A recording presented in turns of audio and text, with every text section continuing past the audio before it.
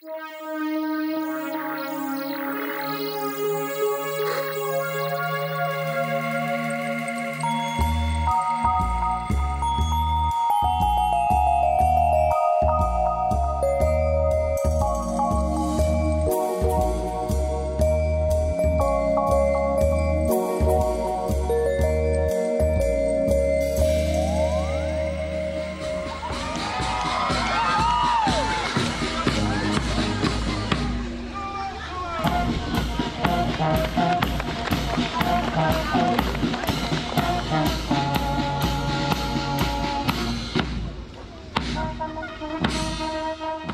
that's not Rocky. That's the Solomon Islands Police Band, rocking out to Eye of the Tiger at an annual police commemoration ceremony. And maybe it's appropriate that they used a movie theme, because police are among the most cinematic manifestations of statecraft in the region. Australia will now be approaching the quarter-century mark in terms of support in Timor-Leste, and this year marks the 20th anniversary of the police-led regional assistance mission to Solomon Islands. That was when Australian, New Zealand and Pacific police arrived in Solomon Islands to restore order following several years of low-level conflict in the country that had several causes: ethnicity, tussles over resources and political power, and which resulted in the police splitting into factions and all the guns in the armoury being looted. The Ramsey mission was on a per capita basis one of the most expensive operations in the world. It ended in 2017, but Australian police trainers remain, and in 2021, armed Australian police returned as part of another new assistance force following riots in Solomon Islands' capital, Honiara. Our purpose here is to provide stability and security. And a few weeks after the Australians, so too did trainers from China. Policing has become even more a major principal plot line in the great game between the powers in the region. The Americans are coming too. We're launching our Pacific Partnership Strategy, which is a key component to our broader Indo-Pacific strategy. Welcome to Statecraftiness, the podcast that examines what happens in the months and years after diplomatic announcements are made.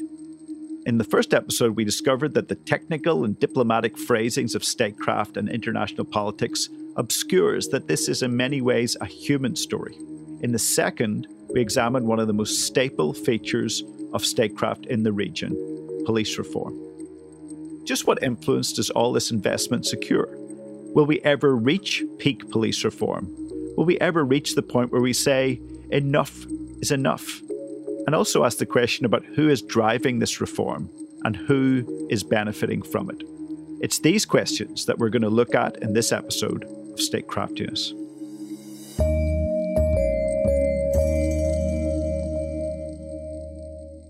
This is probably the one tool of statecraft that I have the most personal experience of. For 3 years, I worked for an Australian police program in Timor-Leste.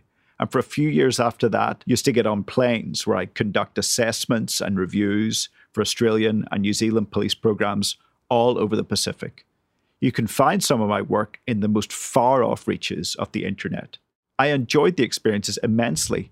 The bureaucratic politics that would be going on behind the scenes gave me lots of material for a mystery novel I'm trying to write at present. But there were many times I wondered whether all the painstakingly put together words I was producing were having much effect, or whether there were higher logics, unbeknown to me, at play. Many of the men and women I worked with on these programs are my lifelong friends. I got to understand the bonds that exist within police officers more acutely than anything I could have read. But many of these people are suffering from mental health challenges, post-traumatic stress disorder, depression induced by what one friend you'll hear from later in the podcast called moral injury, the challenges that are bound up being the street-level bureaucrats of statecraft, and the inscribed pain that comes from reporting that everything is going okay when it most manifestly is not. So I would like to introduce myself. So I'm Paula. I'm helping a... We begin this episode in Delhi by asking our reporter Paula Torres to do the equivalent of a police door knock and go and ask the denizens of Agora working on statecraft what the term police reform means to them. So what is police reform and what are we trying to change? My understanding is that police reform is trying to understand the causes of crimes and trying to change so that it's supporting those people that commit the crime and changing how we enforce laws. Police reform in general, for me, is when we're trying to keep the police forces acting in a way that it's in line with community demands and community needs. So I think that reform should happen regularly. I'm from the United States, where there is a big movement for police reform. In the US, the police have become sort of militarized and in many cases not really part of the community. It has a lot to do with trying to create more cultural and socially inclusive policies and laws, especially in Australia, regarding Indigenous Australians, or in America, the Black Lives Matter protests. In order to function, the public needs to trust them, and sometimes you need to make changes to make sure that the public trust remains high in the police so they can do their job. Sorry, I don't know about police reform in this country, but I would guess that you are trying to be more effective at keeping the crime at low and making the traffic run more smoothly. Paula's interview shed light on what was happening at the ground level of statecraft. Many people had a vague sense about what police reform represented, but weren't privy to its specific manifestation and what all the effort was actually trying to accomplish.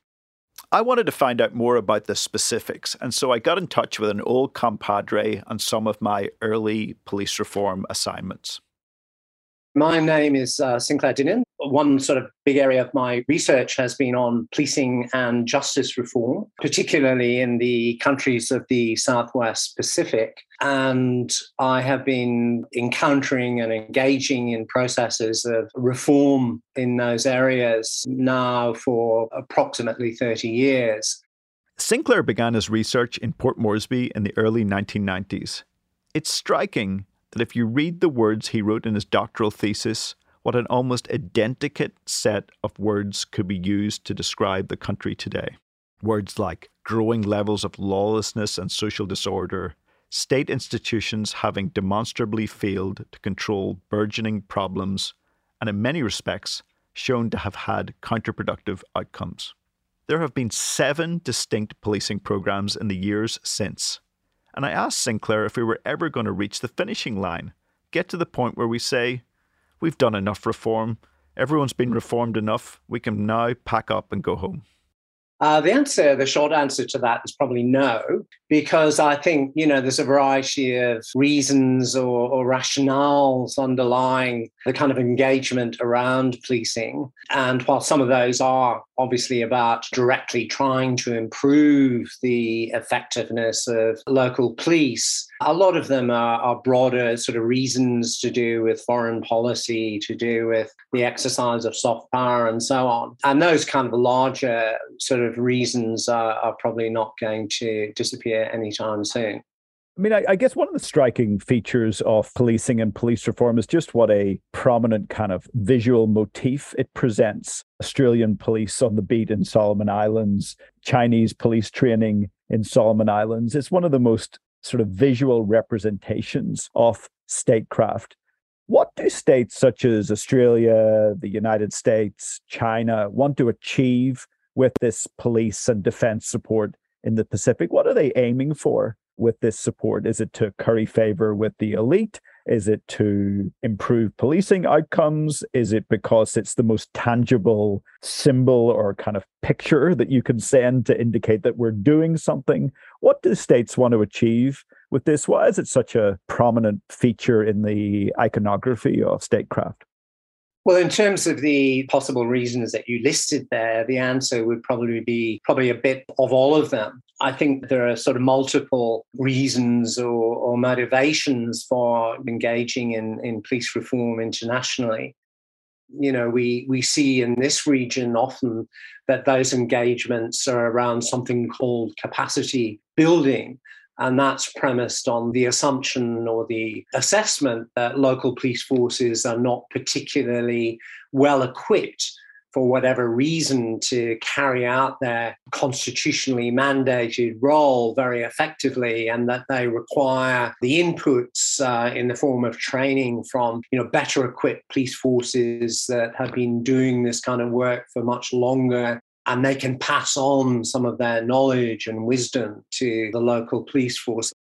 I think what we see is the significance of strategic reasons for engaging with foreign police. I mean, we see in this particular region increasing geostrategic competition around China's increasing presence and influence. And that has served as a catalyst for a number of other countries who are concerned about the implications of that development to engage much more actively across a number of fronts. And one of those fronts is policing. And again, that's related to the significance of policing to notions of statehood. It's really very, very significant. So that in a place like the Solomon Islands, we've seen recently great concern, debate, and activity around China's engagement with the Solomon Islands police force. And that's generated enormous amounts of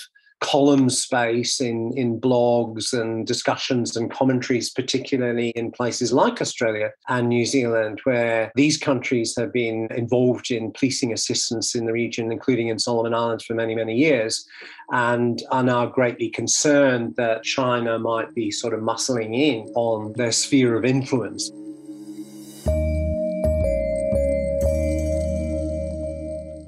Graham Smith is from ANU's Department of Pacific Affairs. He's one of Australia's leading watchers of China in the Pacific. According to him, such concern is overwarranted or perhaps misplaced. If you look at the amount of money that Australia spent on the policing in the Solomon Islands, I mean, really it should be the finest police force on the planet if training actually turns you into a good policeman. I mean, it's upwards of $2 billion now.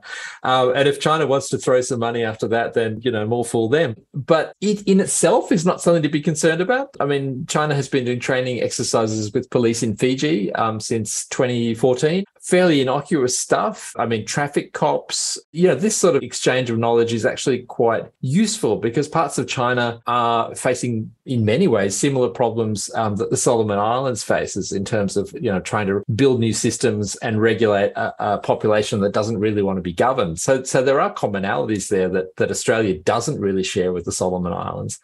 I mean, where the concern comes in is with the intersection of Chinese commercial interests with the, shall we say, the state of Solomon Islands politics, and where you have MPs with very serious financial demands placed on them by their extended networks and people acting as intermediaries to meet those financial needs. And this has been going on long before any policing agreement was signed. But if you really want to dig into what's rotten in the state of Denmark, it is these ATMs who are providing money to Solomon Islands politicians on a daily basis, and they are China linked. But that has been the case for some time.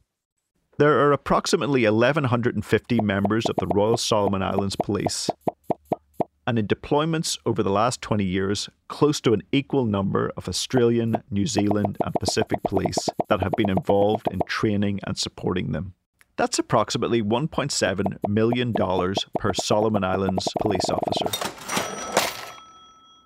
Type the word training into the website of the Solomon Islands Police, and one finds 310 entries, and that's from the year 2018 to this one. 4 relate to media training. We were keen to find out how much of all the support that's been given over the years had stuck, how much influence it had wrought. But despite all the media training they've been given, actually getting to talk to a member of the Solomon Islands Police was a challenge. Even our person on the ground, the experienced journalist Dorothy Wickham, had to roll up the white flag of surrender. Dorothy spent weeks chasing present and former police officers, but to no avail. She had a couple of pretty strong leads, but even then, the trail went cold. It was, she surmised, part of a wider hushing when it comes to politics in present-day Solomon Islands. Sorry this has been so difficult for you. I wasn't expecting that it was going to be this challenging.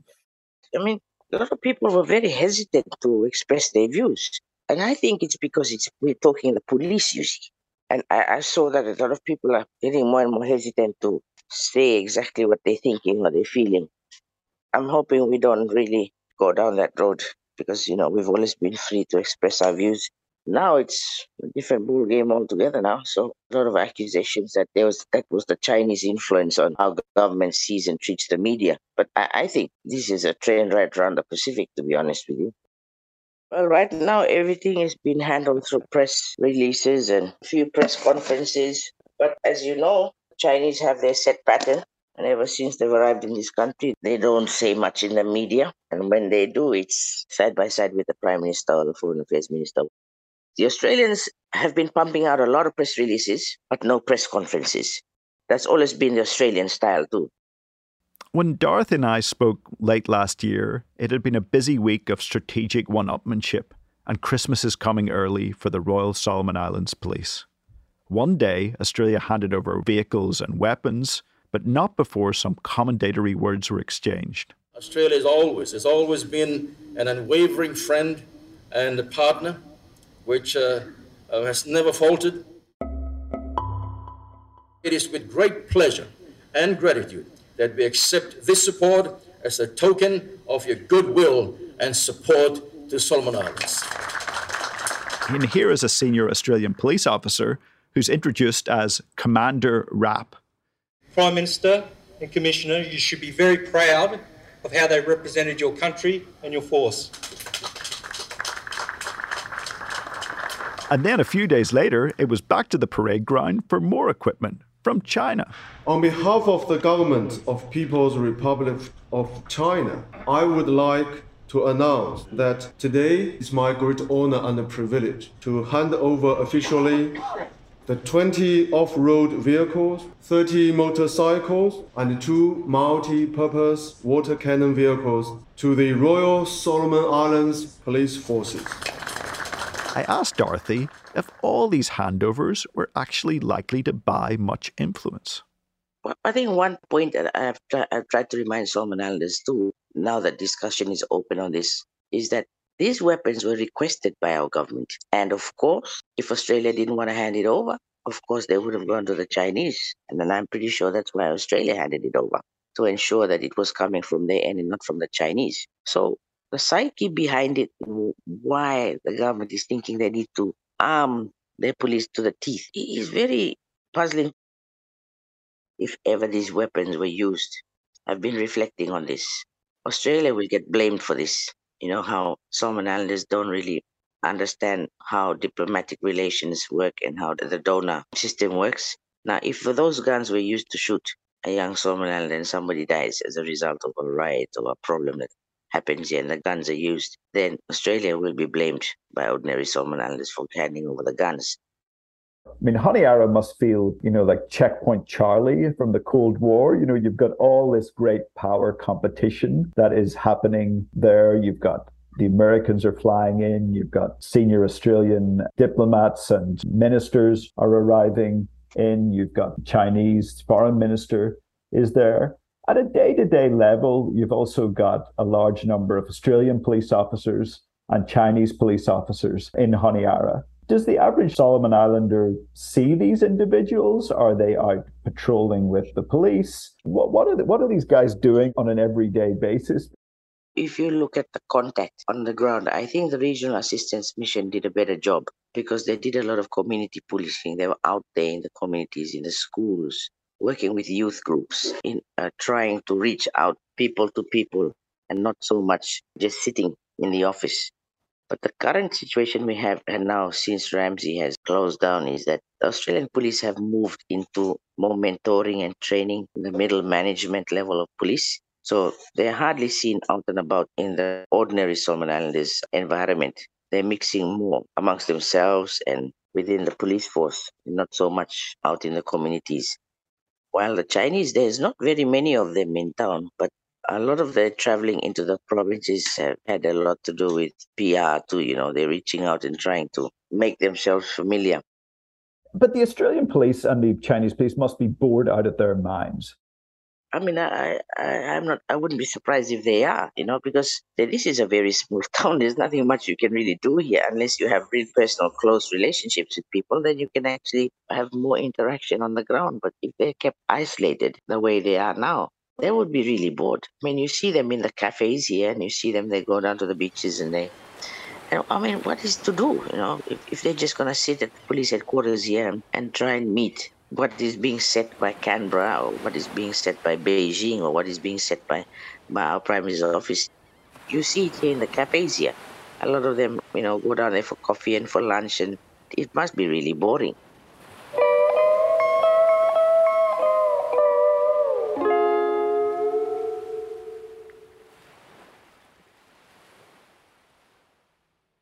I've always had the view that we'll be doing training forever and a day, and someone will land on the moon and they'll find a Pacific Police Force up there doing training. But in fairness to them, police training never ever stops. Doesn't matter whether you're in Australia, doesn't matter where you are. It never ever stops because there's refresher training.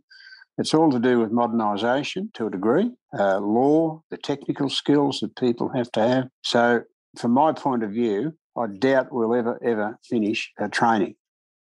That's Dennis McDermott, a man with a lifetime of policing under his belt and more than 20 years' experience policing the Pacific. He was Deputy Police Commissioner during the United Nations mission in East Timor in the early 2000s, and from 2007 to 2009 was Police Commissioner in Solomon Islands, coming into the post a year after a set of riots burnt large parts of Chinatown in Honiara to the ground. Among Dennis's responsibilities was bolstering the public order capability of the Solomon Islands Police to ensure that such an incident didn't happen again. Yet 13 years later, the exact same thing did happen again. I asked Dennis whether this set of déjà vu all over again proved the futility of all this training and equipping against eruptions that are essentially political or social in nature. Well, I know in 2008, 2009, we developed a very constructive capability for public order management. I went back in 2011 and I saw a demonstration that was done by the group, and it was really impressive. They'd maintained their skills. There'd been some added protection equipment to them, which is going to happen because it changes. But like you, I'm a bit confused as to why they would need a whole new adventure. I don't call it a venture, I call it an adventure. Because at the end of the day, all they need to do is recertification on the skills every 12 months. So I'm a bit confused about that, and I don't think it is a good look. It's like saying that Australia and New Zealand have not applied the right techniques. Well, that's not quite right. Doesn't mean to say we have it right, but we've always been a learning environment, and I think we have some of the best, and so do the Kiwis. So it's a bit confusing, I have to say, but I should hope, even though there's been a replacement of equipment by the Chinese, they should have the capability. And I have to say that I was very surprised in the riots of December 21 that they hadn't responded, from what I've read and been told, as well as they should have. They should have had the ability to do that. They certainly did when I left and when I saw what I saw in 2011. Maybe one of the central problems is that Australia, China, and everyone else is presenting police reform as something technical, a problem that is capable or susceptible to be resolved through addressing technical deficiencies. I saw this play out in Timor-Leste in 2006 too, where, like in Solomon Islands, the police fractured quickly into feuding sides, revealing themselves to be little more than just a set of uniforms and guns. It struck me that the problems were more susceptible to be resolved through counselling sessions than training sessions. The internal problems within the police in Timor-Leste related to problems over resources, who was getting promoted, which person was getting favoured over another, who was getting to go on a foreign trip. They simply weren't susceptible to technical fixes, more training and more plans.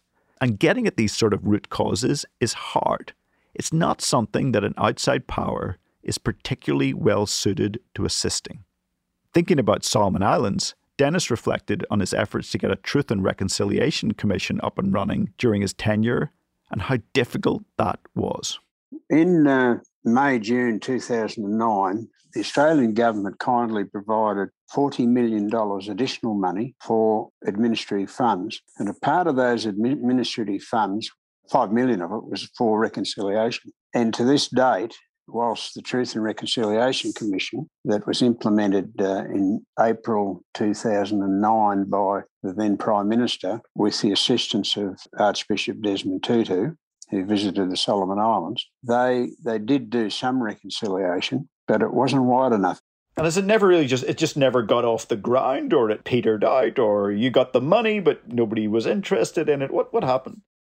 I think it became too hard. And it would have been meetings with politicians, heads of church, certainly chiefs in the particular places. And for me, it would have been something that would have taken probably 6 months to do, but never got off the ground. The Truth and Reconciliation Commission, which was very, very active, did have a meeting at Lawson Tama, their main oval, but that's as far as it went. Dennis was front of stage, but what of the people back of stage? All those police officers in the coffee shops with seemingly nothing to do. I was one of those people once. As a reviewer of my first book on Timor-Leste commented, "You get the impression that my day job was ineffectual, but it gave me plenty of time to play detective and write the book that I did." This reviewer had me pegged right. At an everyday level, there is so much hanging around, so much pressure to say one is doing good work, and also no small amount of loneliness and frustration too.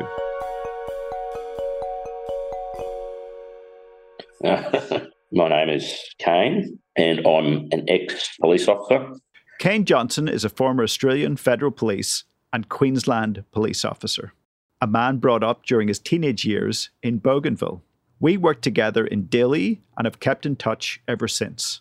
As well as Timor-Leste, Kane served also in Papua New Guinea and Solomon Islands. His story is one of tropical islands, a government far away, the everyday challenges of working with other cultures, and the toll that comes with speaking inconvenient truths. Kane speaks frankly about his experiences, and I'd like to warn our listeners that this section deals with issues relating to post-traumatic stress disorder and depression.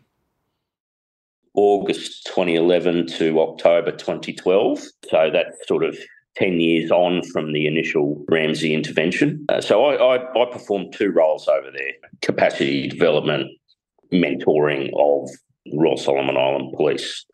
So my first job was on the island Makira, which is south of Guadalcanal, nearly 2-hour helicopter flight to get down there. So my role there was to assist, mentor, develop the district superintendent for Makira, the RSIPF superintendent. And so I was down there with myself and another member, one of the Pacific Island contingent members. So at first, a nice guy from Micronesia, and the second guy was from Tonga. They were good guys. But my job was basically that, to assist the superintendent, with day-to-day policing matters and, management of a police station or a police district.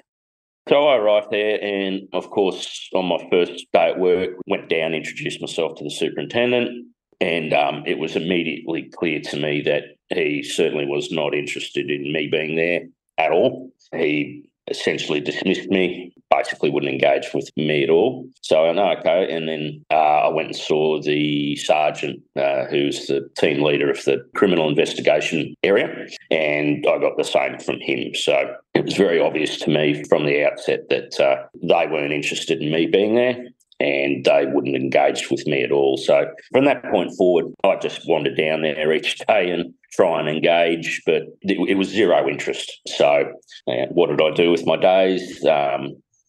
Basically go down to the station each day, see who was around, see what I could help with. That would be nothing. I did manage to get my hands on some of the outstanding. They had about 900 outstanding criminal investigation matters that needed investigating. But I thought what I'd do to help out and really for my own boredom, I guess, see if I could just clear a few of them, write them off as in this is not going to go anywhere, so let's get rid of it. Pretty hard to stay motivated in that sort of circumstance. Yeah, extremely. The Pacific Island guys that I was there with, the two guys, albeit they were lovely guys, but I mean they were closer in culture and mindset to the Solomon Islanders than they were to me. And indeed, both of them used to just go. I don't even know where they went. They just used to hang out with the locals. I don't know where. They just disappear all day and then come back at night for dinner. I don't know what they're doing.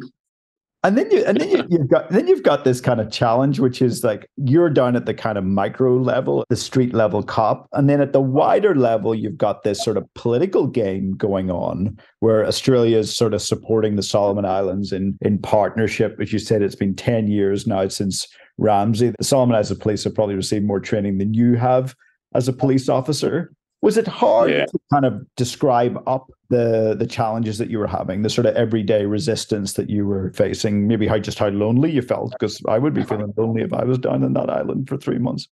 I was. I was very lonely. Reporting back up, I mean, the mechanisms were there, but it was just, the expectation was nonsense. So that was what I spent the rest of my time doing, was filing nonsense reports about what I wasn't doing. One time I genuinely did need some assistance down there. 2 villages were fighting over who owned, it was a patch of land, a Malaysian or Chinese company had the lease on to log. So they were fighting over who owned the land actually, because obviously then they were getting the lease money and maybe royalties or whatnot. So they were pretty much getting ready to go to war. So we're talking, potentially a lot of people dying or getting injured, and villages being burnt and this sort of thing. So I was documenting all this in my daily reports and my weekly summary and whatnot.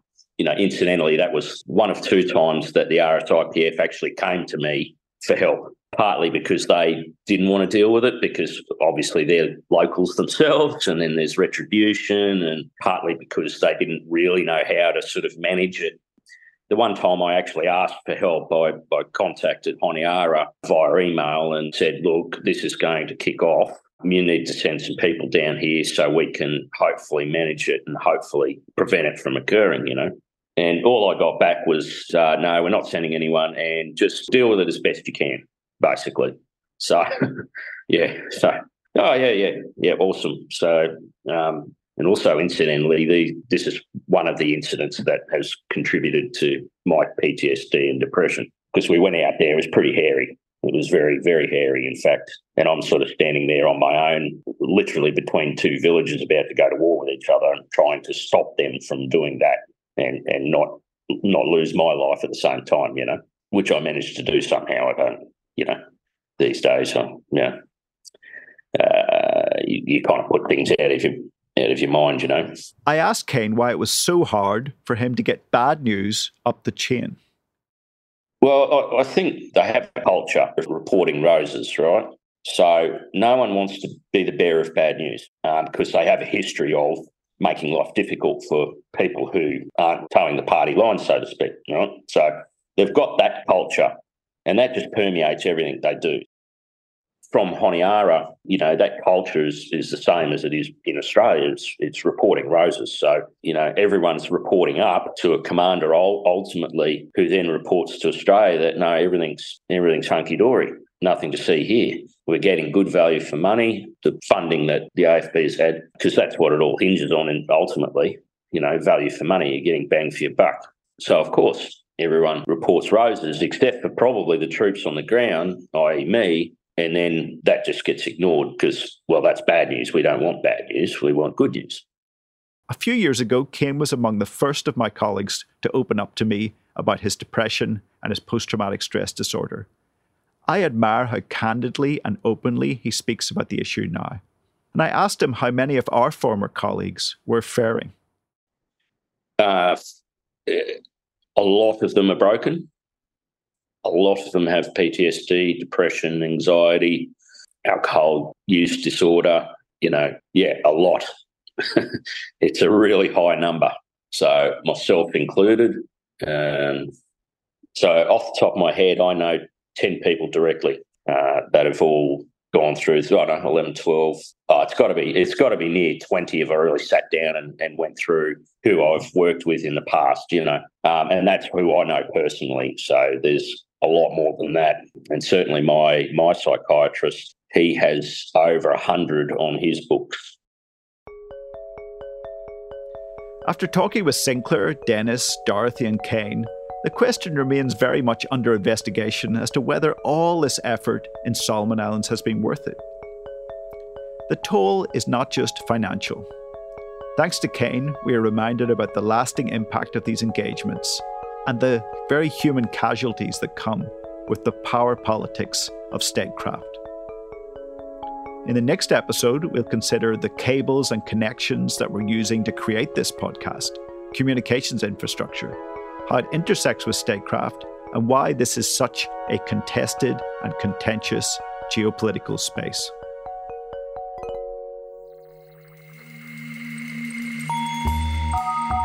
I'm your host, Gordon Peake. Mark Peter Nataras and Shanna Ryan at Cultural Pulse produce the podcast. Joanne Wallace at University of Adelaide is the executive producer. Luther Knut is the sound engineer and producer. This activity was supported by the Australian Government through a grant by the Australian Department of Defence to the University of Adelaide. The views expressed are those of the authors and are not necessarily those of the Australian Government, the Australian Department of Defence, or the University of Adelaide.